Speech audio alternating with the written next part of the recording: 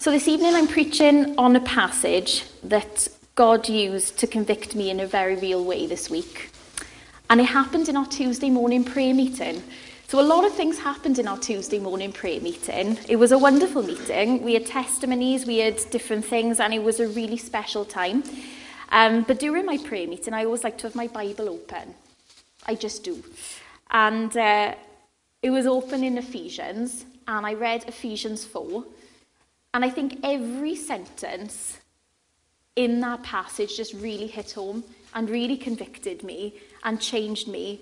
And I'm going to preface this by kind of sharing where I am at the moment. And I think for the longest time, I've been feeling a little bit bitter, I think, towards people. And I've been harbouring a lot of stuff. I know this because I've not been as patient with people as I normally am. I've been a little bit irritated and frustrated, and I think maybe a little bit apathetic about where we are as a church and where we're going. So the passage in Ephesians 4, the title of it is Unity in the Body of Christ. And that's what I'm going to be preaching on tonight, unity in the body of Christ. And it's going to be tough tonight, I think. I think it's going to be a tough message. It'll probably hit a nerve. And the reason being is because I do believe that the enemy is trying to get his foot under in this church. And we don't want that. Because God's not going to bless us otherwise if we allow bitterness to take root in this place. So my hope is that afterwards, we're going to come together as the body of Christ with so much love for each other. It's going to make people sit up and take notice and be so united that the devil's going to lose his mind. Thank you. Hey, preach. I like it.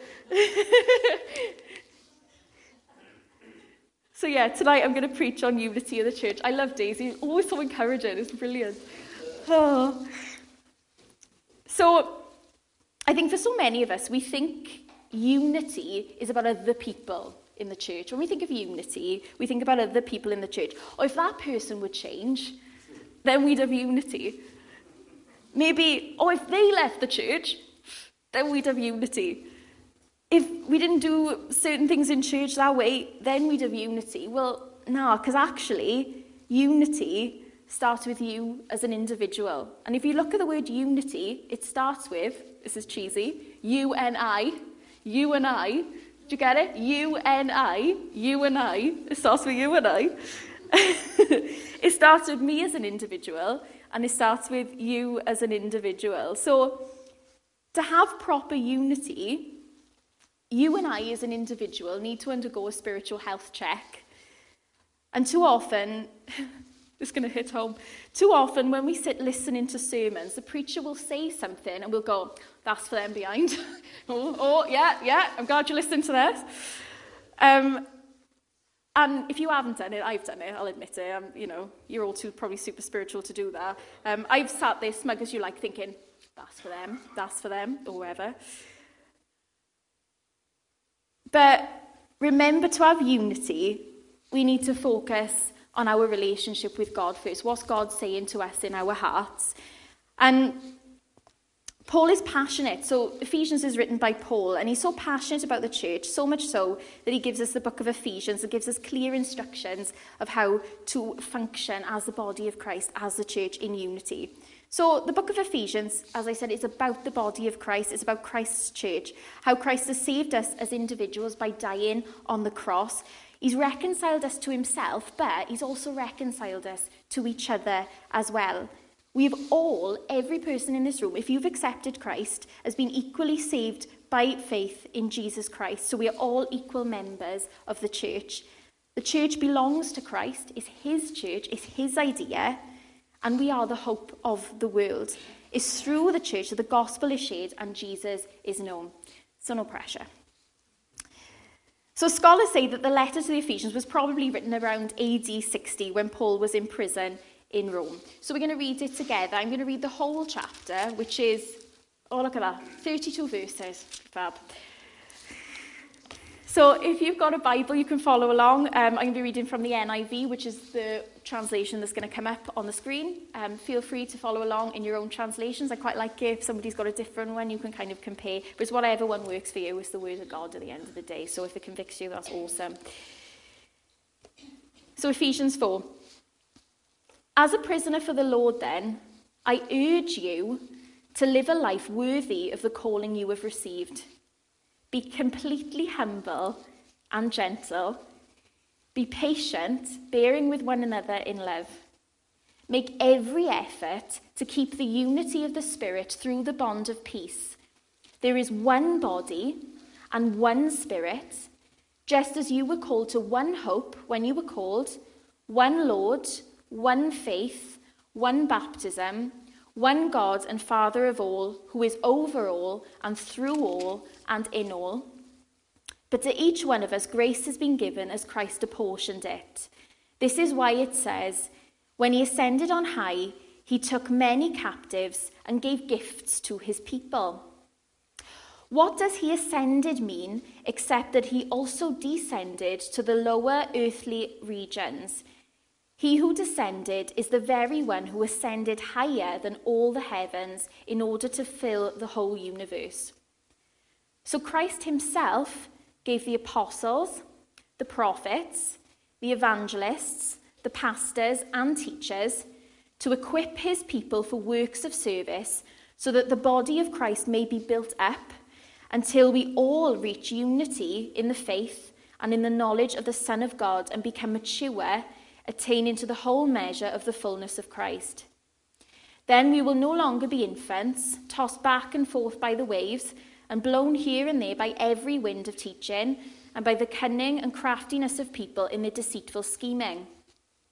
Instead, speaking the truth in love, we will grow to become in every respect the mature body of him who is the head, that is Christ. From him the whole body, joined and held together by every supporting ligament, grows and builds itself up in love as each part does its work. So I tell you this and insist on it in the Lord, that you must no longer live as the Gentiles do in the futility of their thinking. They are darkened in their understanding and separated from the life of God because of the ignorance that is in them due to the hardening of their hearts. Having lost all sensitivity, they have given themselves over to sensuality so as to indulge in every kind of impurity, and they are full of greed. That, however, is not the way of life you learned. When you heard about Christ and were taught in him in accordance with the truth that is in Jesus, you were taught with regard to your former way of life to put off your old self, which is being corrupted by its deceitful desires, to be made new in the attitude of your minds, and to put on the new self created to be like God in true righteousness and holiness. Therefore, each of you must put off falsehood and speak truthfully to your neighbour, for we are all members of one body. In your anger, do not sin. Do not let the sun go down while you are still angry, and do not give the devil a foothold. Anyone who has been stealing must steal no longer, but must work, doing something useful with their own hands, that they may have something to share with those in need. Do not let any unwholesome talk come out of your mouths, but only what is helpful for building others up according to their needs, that it may benefit those who listen. And do not grieve the Holy Spirit of God, with whom you were sealed for the day of redemption. Get rid of all bitterness, rage and anger, brawling and slander, along with every form of malice. Be kind and compassionate to one another, forgiving each other, just as in Christ God forgave you. May God bless the reading of his word. That's a powerful passage, that is, isn't it?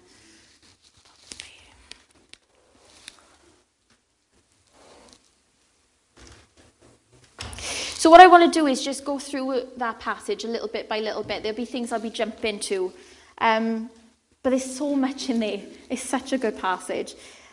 So Paul starts his letter by saying, as a prisoner for the Lord, then I urge you to live a life worthy of the calling you have received. Can we say tonight, as a church, as individuals, we are living a life worthy of the calling we have received? Paul writes, be completely humble and gentle. Be completely humble. Now, we had a prayer go up about Brexit, and I wonder how the world would look if the leaders in our country were completely humble. If everyone was completely humble. What does it mean to be completely humble? I think it means that you admit that you don't know it all. That I don't know it all. None of us know it all. It says, be completely humble and gentle. Being humble means you don't have to be right all the time. And if you're wrong, you admit it. If you're completely humble, if someone admits they're wrong in the church, you don't lord it over their head, or you don't walk off smugly and say, yep, I knew I was right. Humility works both ways. Because the thing is, the church isn't here to cater for you. The church is here to glorify God. It's the vessel with which God uses to reach the lost and the broken. So if you even get a slither of delight when someone confesses they've got it wrong in the church, or something hasn't gone well in a ministry, if you feel that, oh, I'm so glad about that because I'm not really a fan of that person, then you need to go and repent and ask the Lord to search your heart, because actually as a church we are one. We are a unit. It's unity. Paul goes on to say, be patient, bearing with one another in love. Now, there will be people in church who test and try your patience on a weekly basis. There'll be some people that when you hear their voices, you think, oh, I'm going to go to the toilet now. I'm going to hide in there for 10 minutes while you clear off. We've all been there, I'm sure. Still, God calls you to love them. There will be new believers who are going to come into this church who need help, who need your help, who are going to get it wrong, who are struggling, who are a bit needy. And they need help. So you have to be patient and bear with each other in love. Now, if you can't do this now, when the majority of people in the church are mature Christians, then how are we going to be able to help new Christians who come in? So I think the key word that underpins this whole passage, though, and in fact the whole Bible, is love. And if you don't feel it, if you don't feel love for somebody, just do it anyway, because love is an action. Pray for strength as well. Pray that God will open your eyes to view the person how he views them. Verse 3 says, make every effort to keep the unity of the Spirit through the bond of peace. There is one body and one Spirit, just as you were called to one hope when you were called, one Lord, one faith, one baptism, one God and Father of all, who is over all and through all and in all. And notice the repetition of the word one. Because in Scripture, whenever there's a repetition, it's to make a point. So it's done in Isaiah 6 in the throne room of God, where the angels are saying, holy, holy, holy. It means God is really holy because they're emphasizing it. The word one in this context is repeated 7 times. There is one God, there is one Spirit, there's one hope, one Lord, one faith, one baptism, one body. God wants us to be one. The next thing about unity in the church is that we're supposed to work as a unit. It goes on to say that Christ gave his church gifts. He gave people gifts to be used in the church for building up the church, to glorify Christ in the world, to be a light. Verse 11 says, so Christ gave himself the apostles, the prophets, the evangelists, the pastors and teachers to equip his people for works of service so that the body of Christ may be built up. And I'll stop there because I think it's important as we search as a church for a new minister to remember that all those qualities aren't found in one person. They're found in different people. For example, I'm not an evangelist. Honestly, I can think of nothing that terrifies me more than standing in the streets of Pontypridd and handing out gospel tracts. That actually strikes fear into my soul. I'm not an evangelist. I couldn't do it. And I remember before, do you remember the Love Wales that came to the area? And you'd have a script, and you'd go out and you'd say to people, you'd approach people and say, do you know that God has a good plan for your life? If I did, I'd have a heart attack. That would terrify me. I couldn't do that. But I know there are evangelists in this church. Kay Griffiths, for example, who comes here on the Sunday morning. When we took the teenagers up to a conference in Llandrindod Wells, she approached this random guy on the street and wanted to know why he didn't go to church, and she convinced him to go to church the next day. I couldn't do that. That terrifies me. That's not my gifting. Maze is a blinking brilliant evangelist as well. Like when he was here, yeah, you are. That's your gifting, I think. When at Christmas, when you were standing up here, you know, with our carols by candlelight service, and he was evangelising, I was like, yeah, get it. It was really good. I'm not an evangelist, but God has gifted me in other ways. Christ has given people different gifts and abilities, different roles in his service. Each one is valuable. Each one is precious. Each one is indispensable. And again, while we're looking for a new overseer, it should probably be noted that this person won't have all those things. And I wonder then if God has gifted people in our congregation tonight in this way.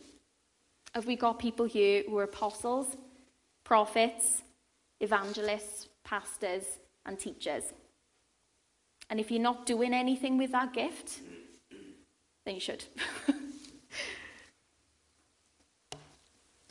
So why do we need all these people? Why doesn't God just do it himself? Well, it says to be built up until we all reach unity in the faith and in the knowledge of the Son of God, and become mature, attaining to the whole measure of the fullness of Christ. It says, then we will no longer be infants, tossed back and forth by the waves, and blown here and there by every wind of teaching, and by the cunning and craftiness of people in their deceitful scheming. This gets a bit tough, I've written it and it's harsh. Essentially, as Christians, we should stop acting like children who have everything handed to us and grow up so we can start looking after and feeding other people. Sorry. If we're not careful, we can approach church as someone going past a free food stand in a festival. I can relate everything back to food. It's a gift I have because I'm always hungry. So I want you to imagine you're someone like me. You've gone to a festival dedicated to food, a food festival, and you see a stand, and you know what they're like.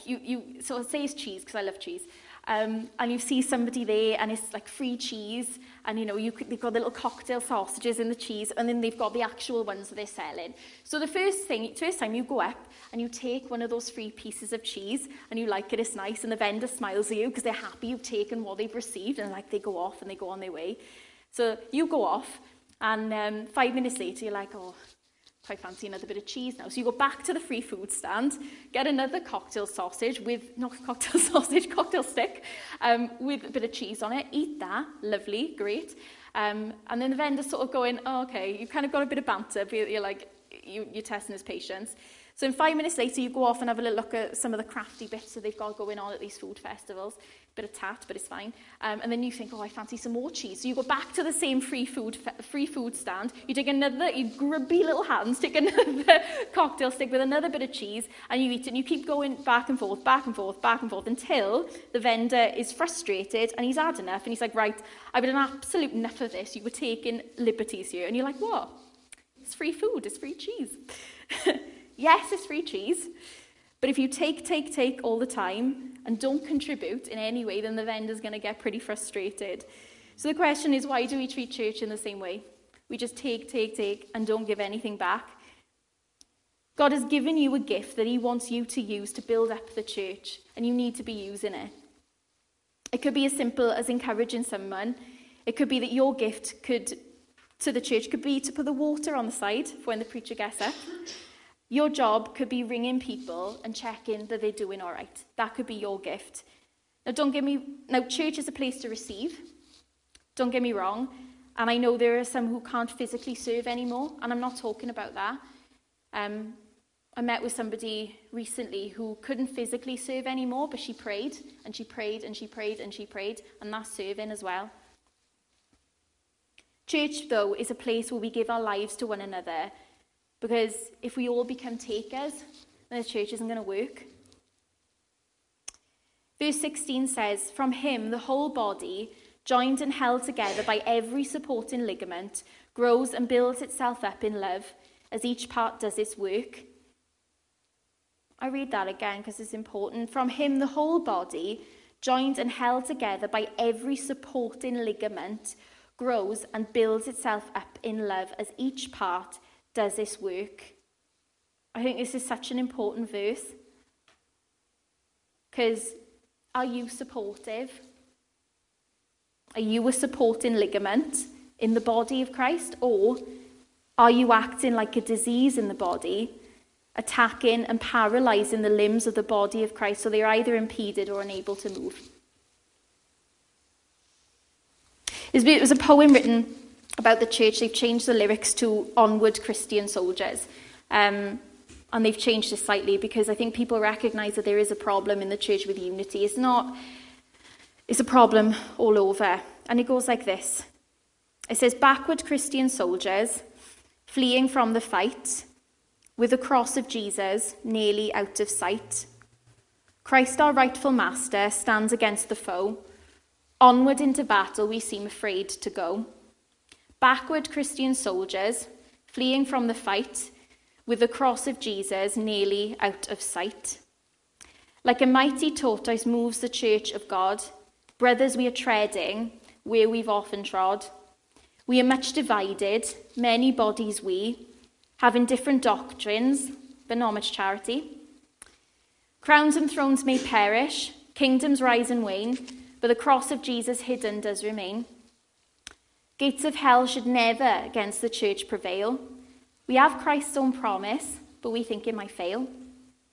Sit here then, you people, join our sleeping throng, blend with ours your voices in a feeble song. Blessings, ease and comfort, ask from Christ the King, but with our modern thinking, we won't do a thing. As a church, we're a unit, we're a family, and a church united is an army. If it's not, it's going to be something like that. It's just going to be a lukewarm church that doesn't do anything. That doesn't have any kind of impact. And no, I don't want our church to be like that. I don't want Christ's church to be like that. Verse 29. And I really feel that God is calling us to love each other more deeply. And I really believe that. And I believe that the step to unity in this church is to love each other in a very real way. And, you know, if you were here this morning, I know Tricia shared about how honoured she felt when she went to David's tent, where she went to a festival, Christian festival. And I feel that we should honour each other here in this place. I think that's really important. So verse 29 says, "Do not let any unwholesome talk come out of your mouths, but only what is helpful for building others up according to their needs." Now, this isn't saying that we don't challenge sin in the church. I think sometimes we can be so quick to say, don't judge, or don't judge. Just, don't judge. The Bible says don't judge. But actually, the Bible doesn't say don't judge sin. The Bible says don't judge the person. So if you see sin in the church, then yeah, you can go to that person and have a quiet word and say, look, I love you, but what are you doing? Have you thought about it? This is wrong. And that's not what Paul is talking about here. I feel he's talking about using words, the unwholesome words coming out of our mouths. I feel he's talking about using words that will intentionally hurt others. So using words that degrade, humiliate, and belittle another person, whether that's to their face or behind their back. And I think if we're all honest here, I think we've all done that at one point in our lives. Because in the next part it says, "And do not grieve the Holy Spirit of God." And when I read that in my room this week, do not grieve the Holy Spirit of God, I had sort of like an analogy that came to my mind that made me cry, of what that looks like. Because I believe to grieve the Holy Spirit of God in the context of this passage is to hurt another believer in Christ, intentionally and spitefully. Because we know that God is love. We know he gave his life to save you and I, that he loves us. And to be honest, I don't think we will ever in this life scratch the surface of how much God loves us. And when we became a believer in Christ, when we gave our hearts to Jesus, the Bible says the Holy Spirit comes to live on the inside of us because he loves us so much and he loves others so much. So when you're gossiping about that brother and sister in Christ who the Holy Spirit loves, how do you think he must feel? Now, the picture I had of this was of a child in a music recital on the stage. Now, the child's mother is watching as her son takes to the stage and he's playing his instrument in his first concert. Now, they rehearsed together for this at home. They've been practicing for weeks. She's cheering him on. He's doing so well. He hits a few bum notes, but he keeps going. And the boy's parent is bursting with pride. She's so proud of her son who's on the stage, who's giving it everything. But out the corner of her eye, she can see a group of people laughing at her child, laughing at the fact he's got it wrong, just making fun, just gossiping about him. And the parent is deeply grieved because that's her child they're laughing at. That's her child they're talking about. That's her child that she's been encouraging every night. That's her child whose confidence she's been helping to build. And the mother is deeply hurt by the nasty comments of the group of people. So why on earth do we think we can gossip about another believer in Christ without God having a strong reaction, without God being grieved? You are a child of God if you're in Christ, but that also means that the person that you're talking about is a son and daughter of God too. Paul writes to get rid of all bitterness, rage and anger, brawling and slander, along with every form of malice. God challenged me on my bitterness this week in a massive way. Be kind and compassionate to one another, forgiving each other, just as in Christ God forgave you. The church should look like a picture of Christ's love to the outside world, a place where everyone is so concerned about the welfare of another person that people can't help but notice. A place where if one part of our church, if one person in this church is hurting, then we all hurt. A place where we spur each other on to good works and cheer each other on. A place where we celebrate the achievements of each other and being so pleased when God blesses someone. A place where we talk about one another as if we were actually really family. A place where we have each other's backs, not stick knives in them. Church is family. So when we look at the word unity, finally we have why. It ends with why. Why is it important to have unity? Because a church united is a force to be reckoned with.